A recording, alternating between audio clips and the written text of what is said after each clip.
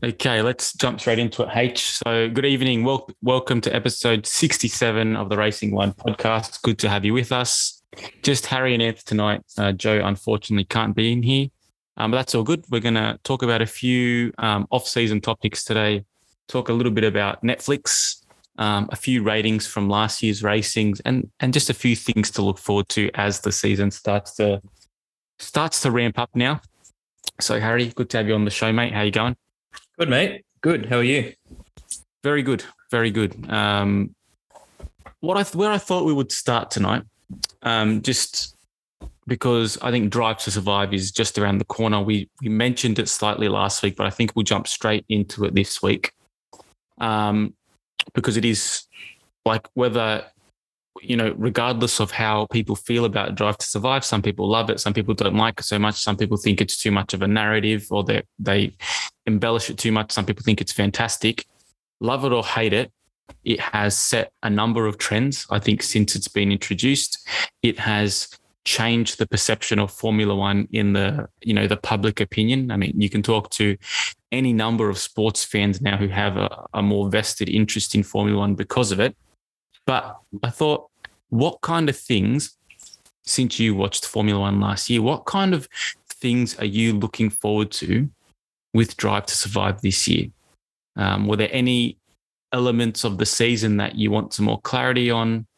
I'm kind of interested in how they're going to keep it relevant for the whole series, considering that the season was tied up so early. So I want to see what kind of things they're going to do to make those last races meaningful as well. But when you think about Drive to Survive for this year, what kind of things are you looking for?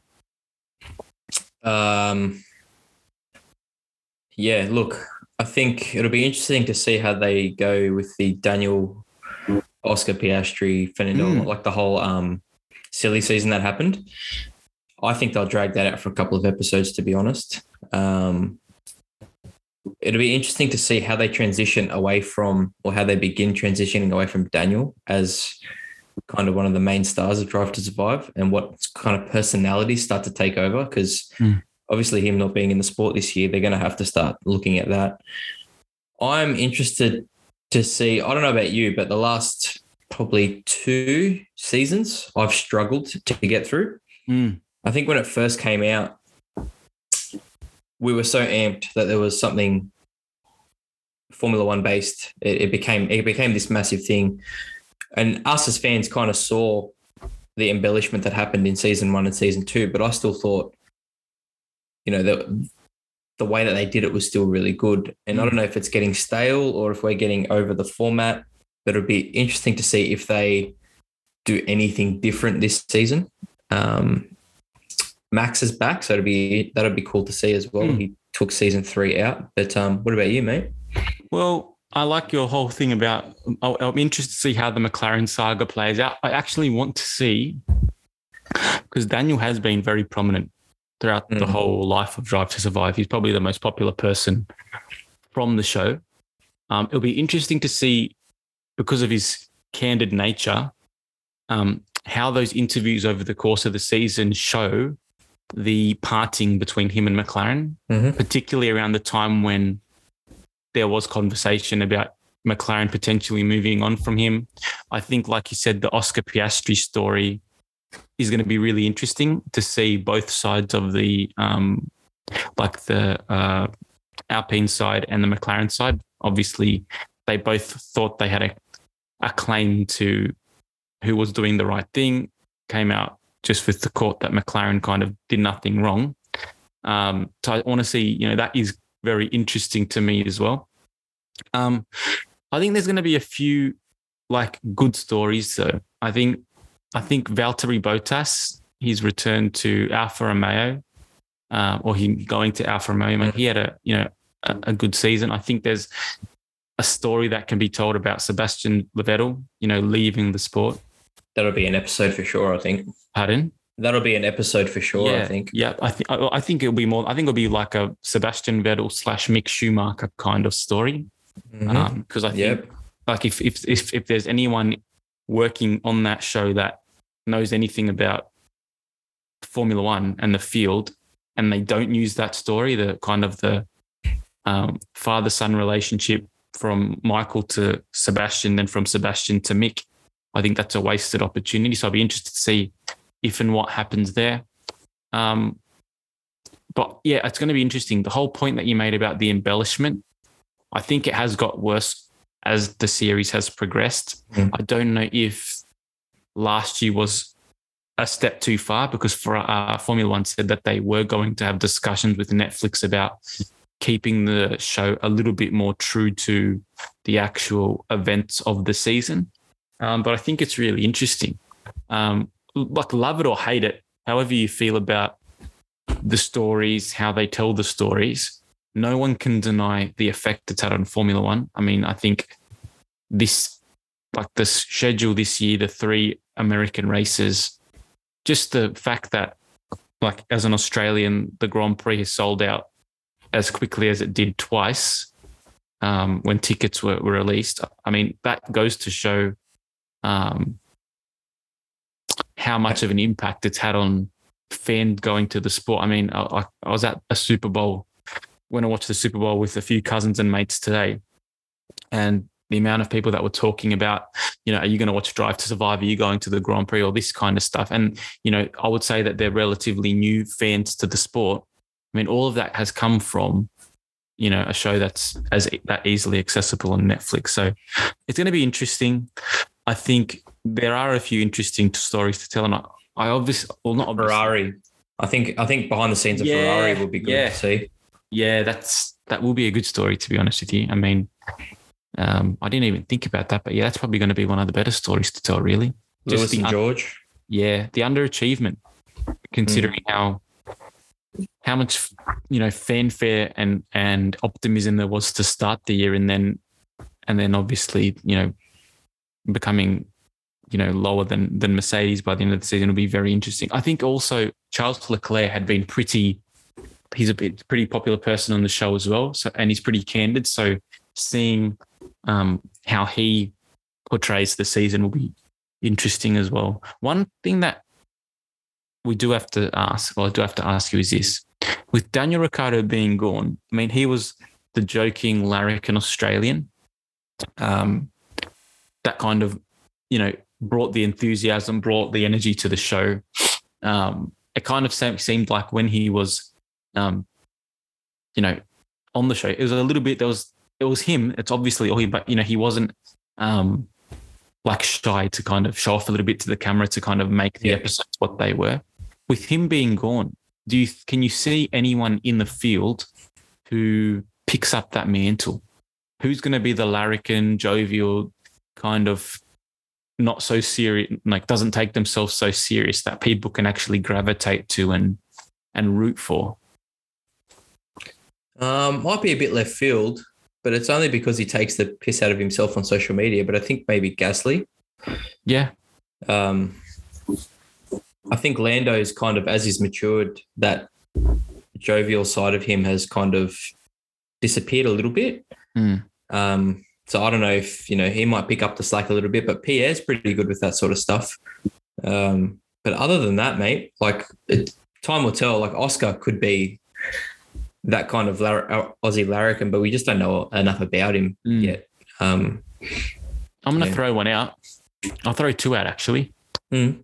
Number one, now that he's kind of reestablished himself in Formula One, I think Alex Albon could be a bit of not a larrikin, but he doesn't take himself too seriously, and he's kind of found his feet again.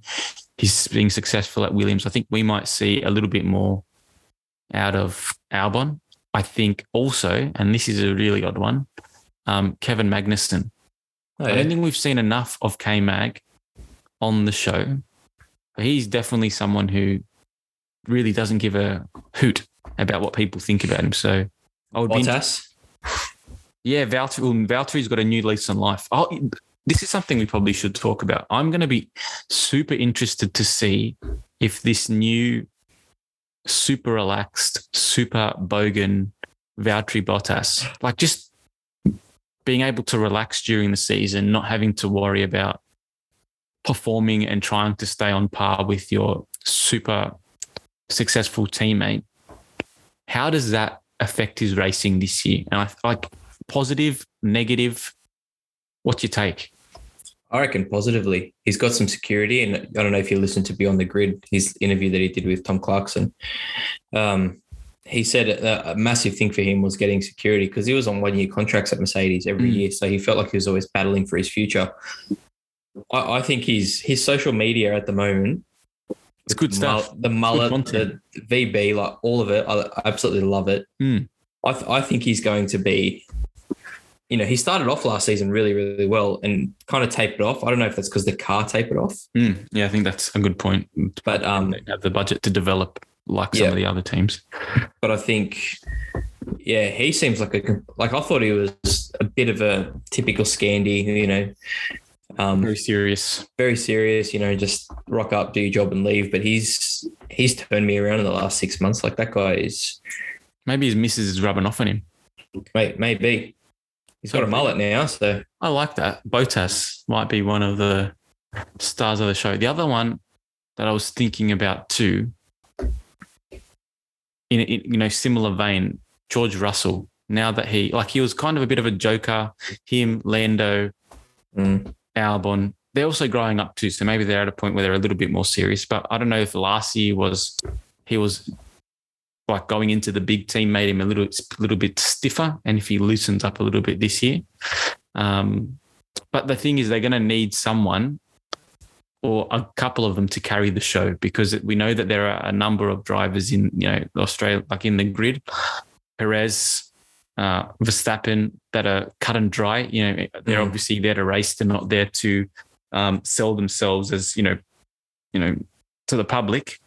But I think having the personable characters that people can root for, people who can support, people who can get on board with, is going to be really interesting. I also think, and it's going to be interesting to see how it plays out, I don't know how long the relationship between Hulkenberg and Magnussen stays cordial.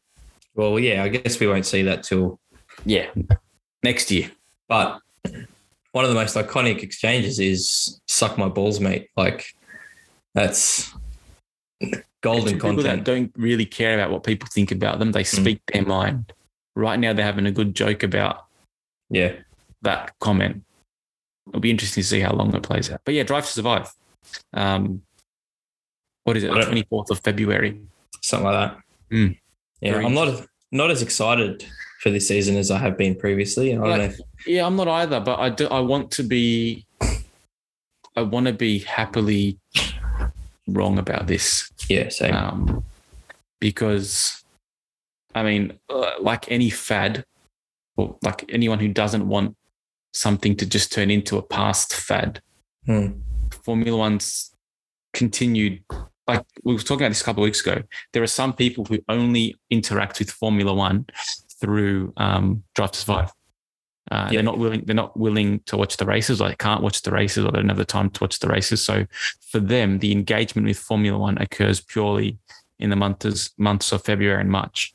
And that's fine for those fans. But if they, for whatever reason, get bored of it and stop tuning in every year, well, then Formula One has a problem, particularly if they haven't been able to take those casual fans, those, fans of the opera or of the drama of the sport, and turn them into your more traditional fans that are going to engage with the racing on a fortnightly basis. So it'll be interesting to see how they present this year. You'd hope that they have, the first couple of years, it was first couple of races in the first episode, then they changed it to telling the story of a few drivers. So they've changed it up a little bit to keep it fresh, but it'll be interesting to see how they kind of revolutionize or, innovate again this year. But yeah, now season 5, isn't it? Yeah, it's something like that. Yeah, wow, something like that. I mean, it's they've had a good chunk of time, and I think it's like anything. You watch any with a TV show, after 5-7 years, you can stop. They stop for the same reason. So because they just can't keep reinventing themselves. So for a show like that, how they continue to reinvent, can keep it fresh, keep it new. It's a big challenge for them, I guess, to have to resolve. But yeah, 100%. 22nd or 24th of Feb. And I think we'll do a few reaction episodes to that show. We said we're going to do it last year. Let's do it this year. I think it's just before testing. Yeah. What about jumping from Drive to Survive? Another thing that I wanted to talk about today was the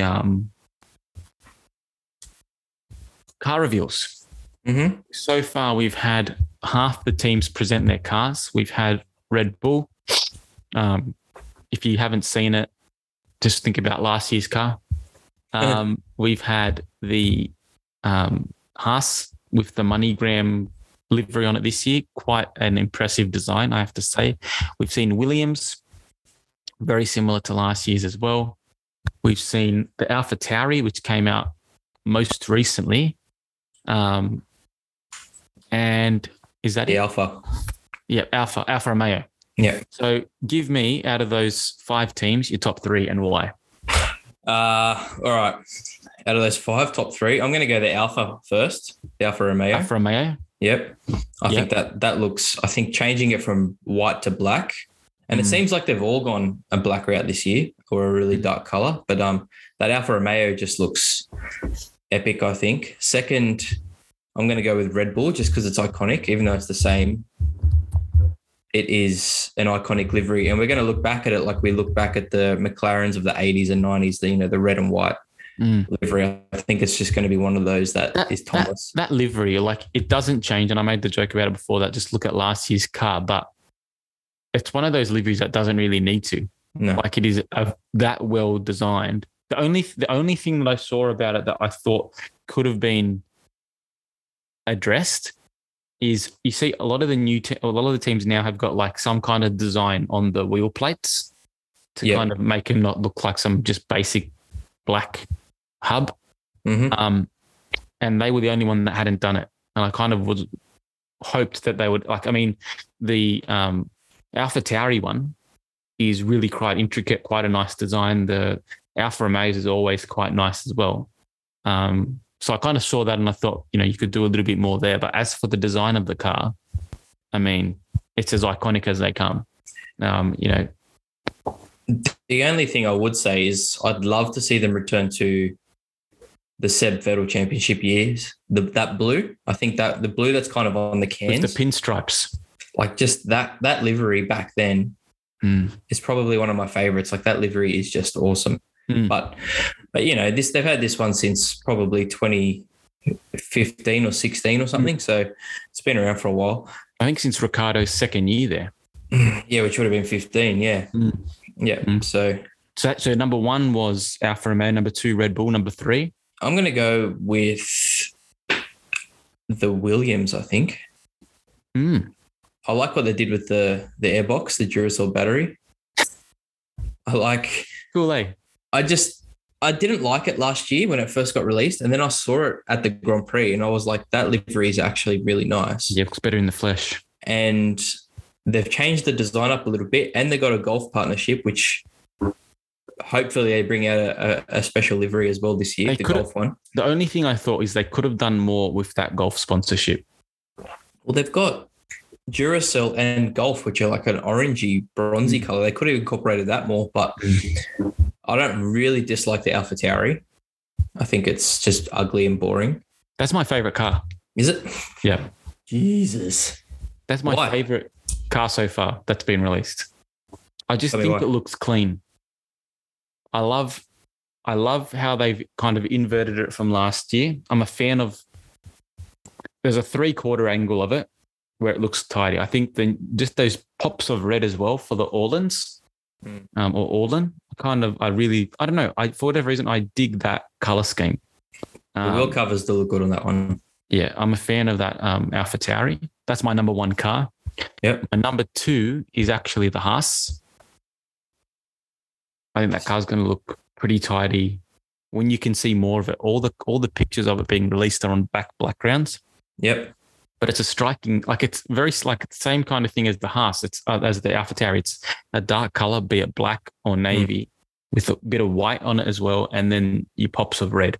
So they've kind of they're they're doing well for the same reasons, but it's good to see on the Haas a little bit more sponsorship money that's gone into it. So that obviously bodes well for them. And I think my third favorite of the cars that have been released so far has to be the Alfa Romeo. And it's not that I don't like I think the Red Bull's beautiful, but I just think it's just the same as it's always been. So maybe I just don't react to it as much as I used to. But with all of this being said, we're supposed to be seeing the release of a McLaren today and an Aston Martin as well. Aston have changed their green again. Yeah, they went a bit more.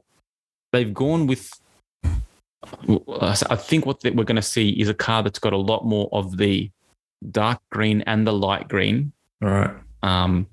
So they used to have the World Endurance car, the Aston Martin DB9 that they used to race there, and it was a lighter green with flecks of the dark. And I think we're going to see a bit more of a two-tone green car as opposed to what we saw last year, just based on because they've done the videos of their new uniforms, and that's kind of what I was thinking when I saw that. So it'll be interesting to see what happens there. But there's some nice cars this year.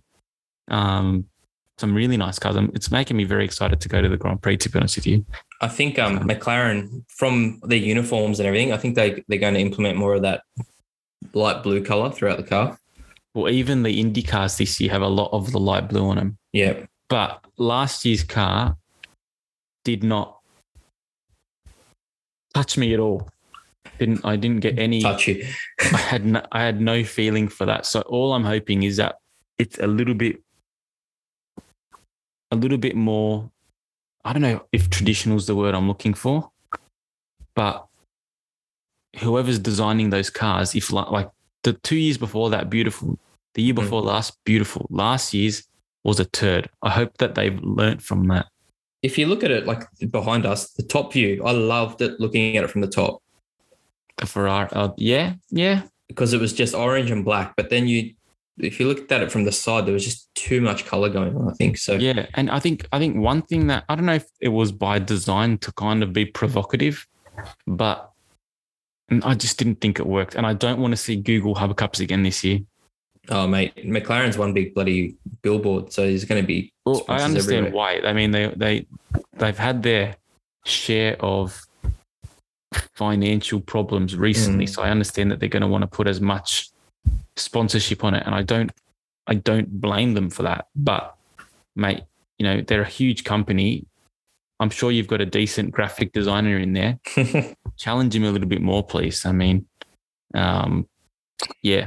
So I don't know. So far, halfway through, I'm a fan of a lot of deliveries, to be honest with you. And hopefully over the next week, we'll have a few more, and we can go from there. Another talking point, something that I was reading today, and I thought it would be interesting to talk about. We did raise it last week. Was Andretti spoke to Forbes earlier in the week, and he was talking about the hesitancy from Formula One to register his team. And he said he said that there's too many teams in Formula One that are run by greed. He said they don't want us to, or they're worried that we're going to take American sponsorships. They don't want to bring us in. And even though there's the parachute payment of $200 million on entry to cater for that first season so that no team loses any prize money, they're worried that over the next 10 years, they're going to lose money based on those reasons that I've just addressed. Now, in and of itself, we can talk about the prudence of him talking as candidly as he did. But Stefano Domenicali came out again and criticized Andretti, saying, people want to make sure that there's a good team coming into the sport. He didn't think that criticizing the other teams that you're going to have to get along with was a very smart option. And one thing that he didn't give any clarity or confirmation on at all was whether this bid was any closer to a resolution. which is disappointing based on what we're talking about last week, based on the news of, Ford rejoining the sport. I mean, has your opinion of this situation changed anymore? The longer it's dragged out, does that start to affect the perception of Formula One for other teams that might want to join? Yeah, look, Dominicali acts like all the teams are best of friends. Like, they're always fighting. So someone coming in and then not letting them come in, saying something that's against the grain, it's not really, I don't think, going to cause any major issues. But I think if it's going to be this hard for teams to come in, the sport's not going to grow. Well, it seems like they're more than happy for new teams to come in to buy out the existing ones, which is kind of a net zero, essentially, because it's the same situation as before. But, with all this talk about expansion, accessibility, new markets, etc., new manufacturers coming in, for all the talk of it, it seems like the actual actions of the sport, and, we keep hashing it out every fortnight or so, but it seems like the actions that we're seeing fairly regularly now, I mean, a few times over the last month, are very much contrary to those statements. Yeah, and I don't know what they're thinking. Like, do they only want teams like Audi, or say if Toyota wanted to come in, would they let Toyota come in as a new team? Like, is it just because it's Andretti and they're not a manufacturer, even though they've got manufacturer backing? I just don't understand it. But I've got a question for you. How long do you think Red Bull, now that Dietrich has passed away, holds on to Alpha Tauri? Also, yeah, I was thinking about that really the last week, because, well, I'll tell you why, because we have to talk about this as well, but there was the talk about McLaren rejoining with Honda. Yep. This week, and we'll touch on that too, I reckon, in a minute. But from the videos I was watching, they were saying really the only viable option for Honda to stay in the sport is to go with McLaren, based on what things are looking like moving forward. And it made me think, well, what if Honda, obviously the relationship with Red Bull is going to end in 2026. What if they just wanted to straight up buy Alpha Tauri? So they wouldn't have to reinvest in setting up, new workstations for the team. They could keep it in Italy if they wanted to. It would definitely be reasonable if they wanted to have the design team there and keep having the engines developed in Japan. I think that's a really reasonable thing for them to do. With the new, director of the company, who's very much supportive of their ambitions in Formula One coming in, with the move or to the next, generation of engine in 2026, I could see them very easily buying Alpha Tauri. And I wouldn't think that Red Bull kind of has a need for Alpha Tauri anymore because of the sharing that now takes place between teams based on, engine providing. You want a young driver to develop, you can put him in, a sister team essentially. There isn't the same need for that B team to cultivate driver talent anymore. And I think if they could kind of reap some money from that, they would. And I also wouldn't surprise me if if Red Bull wanted to keep Alpha Tauri in the sport, that they could just use it, purely as a sponsorship for Honda or another team, or put it on their car as well. I don't think there's the need for Red Bull to run two teams anymore. So yeah, I do think that's realistically, it's interesting you just asked that question, because I was literally thinking about it this week. So that's how I'd answer it. I would say I would not be surprised if by the 2025 season, if Honda has bought out Alpha Tauri. Well, as another scenario, it could be if they're not letting Andretti start their own team, could they potentially buy a team like Alpha Tauri? Andretti?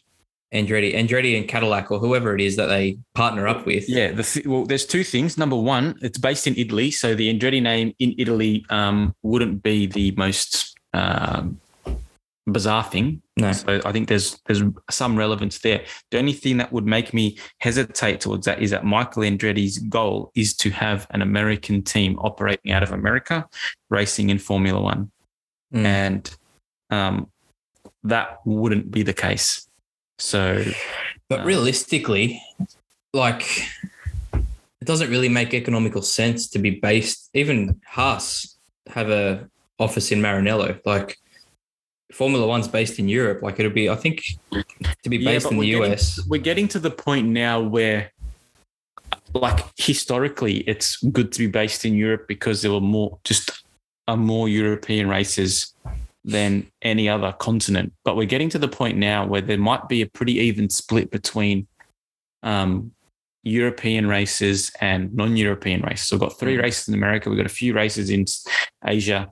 We've got a heap of races in the Gulf. We've got a race in Australia, a few in South America, 1 in Mexico. I mean, there's going to be 3 Americans, Mexico, Brazil. There's going to be 5 races on the American continent now. So from a logistical point of view, you could almost make the argument that it doesn't matter where you're located now, with the exception of Africa.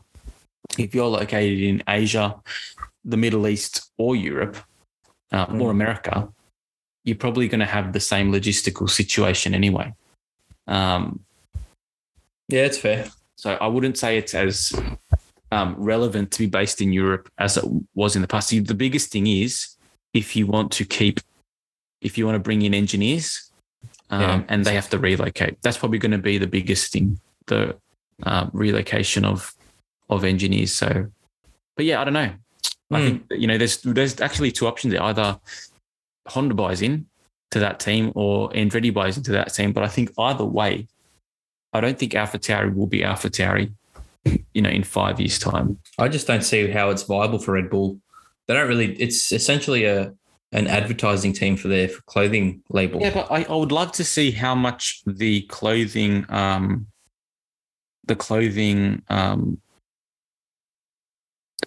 like enterprise has spiked based on them actually rebranding as Alpha Tauri and the F1 team as well. So interesting. Let's go from that then to the McLaren Honda scenario. Is it really going to happen? Do you really think the bridges can be rebuilt between the 2 groups? Yeah, I think so. It's pretty much a different organization from back, when was it, 2015, 2016 or whatever it was, because they then went to Renault for 2 years and then they're back on the Mercedes. I think it makes perfect sense because McLaren's not going to compete at the top end, I don't think, as a Mercedes team, as a Mercedes customer team. So I think if they're the only Honda team, then I think McLaren, Honda engines are awesome at the moment. Do you think we see them move sooner rather tn later? Like they won't move in 2025, they'll move 2024. It depends on what's happening with Red Bull because they've still got Honda on the cars. The Ford. How long is that for? Till 2025?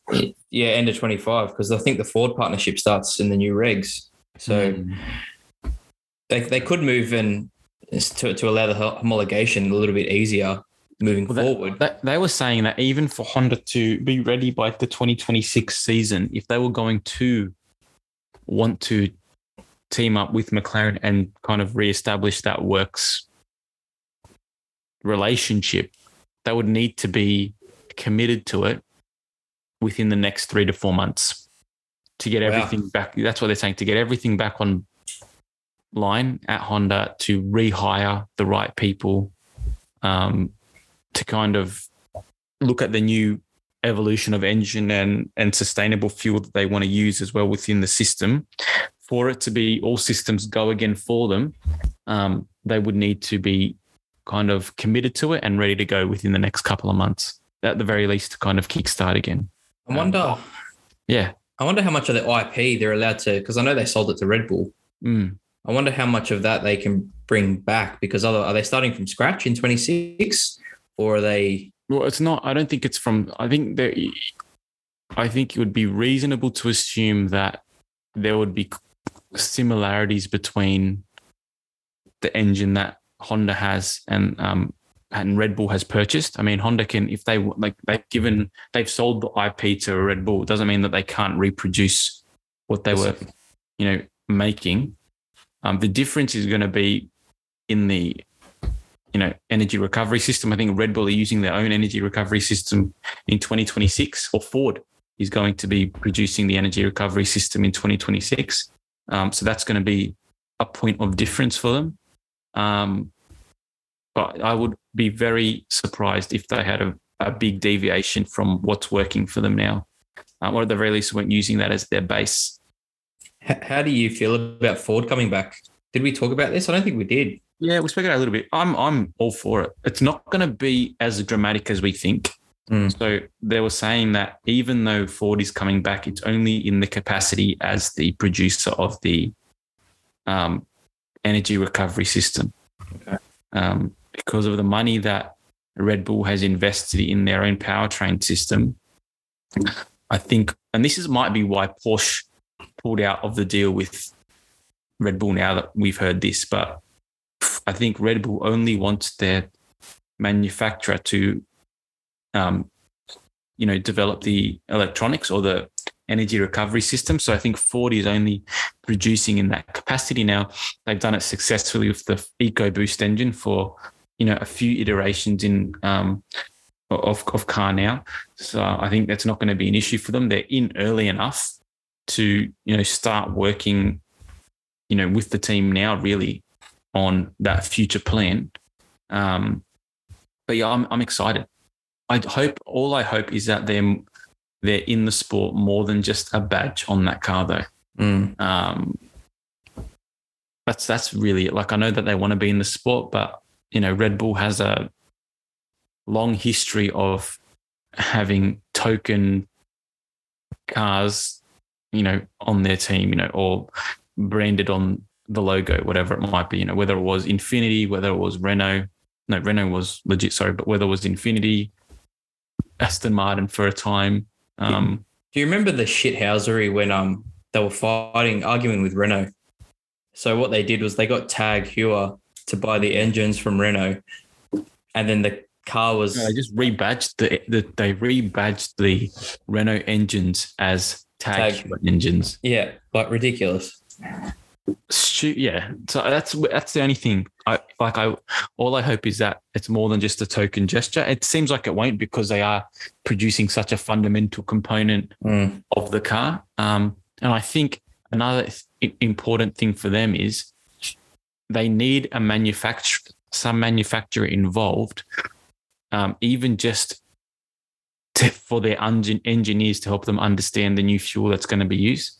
So I think that you don't want to lose ties with a manufacturer completely, because there are resources, associated with that as well. So it'll be interesting to see. It'll be really interesting. What will actually be interesting as well if Ford, based on this, decided to produce their own engine, even if it was for IndyCar, because with the new IndyCar engines that are becoming hybrid as well in 2024, I think it is. That might give them a bit of understanding of the technology that they want to produce their own for either F1 or IndyCar. So I think that's an interesting proposition to consider. But yeah. 100%. Formula One is starting to heat up. We got a few more releases this week, which will be interesting. We've got Drive to Survive coming up as well.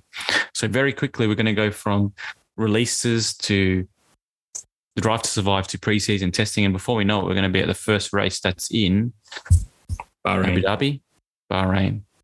Doesn't seem like the proper start to a season, eh? Yeah, what's in Australia's contract? I think it's 5 out of the next 10 years we host the first race. So I reckon next year we'll have the first race. Or we won't have it for 5 years and then we'll go back to normal after then. Yeah. So we need to have a first race where there's a lot of fans at, and unfortunately the golf races don't do that. No. I think we'll leave it there. Happy days. Formula One, mate. It's coming back. Next week, we actually have an interesting podcast coming up. I'll just give you a little bit of an insight to it now. So Joe is organising to get 2 women on the podcast who are purely become interested in Formula One based on Drive to Survive. And he wants to get their opinion on it, wants to understand their journey into the sport, which would be quite interesting. But as I always say to finish the podcast, if you have been listening, if you are following in whatever capacity you are supporting our podcast, thank you very much. We appreciate all the support we get. We appreciate, people that continue to listen again and again and again. The motorsport season continues to ramp up. We've got supercars to talk about in the next few weeks as well. Testing started with that. We started to see the new cars. There will be discussions about, what the now visible future of supercars looks like for new manufacturers. So with all of that being said, H, thanks so much for tonight. Again, thanks for everyone for listening. Please continue to like, subscribe, and share the pod. Love it. Thanks for jumping on, mate. Good stuff. See you, mate. Yeah.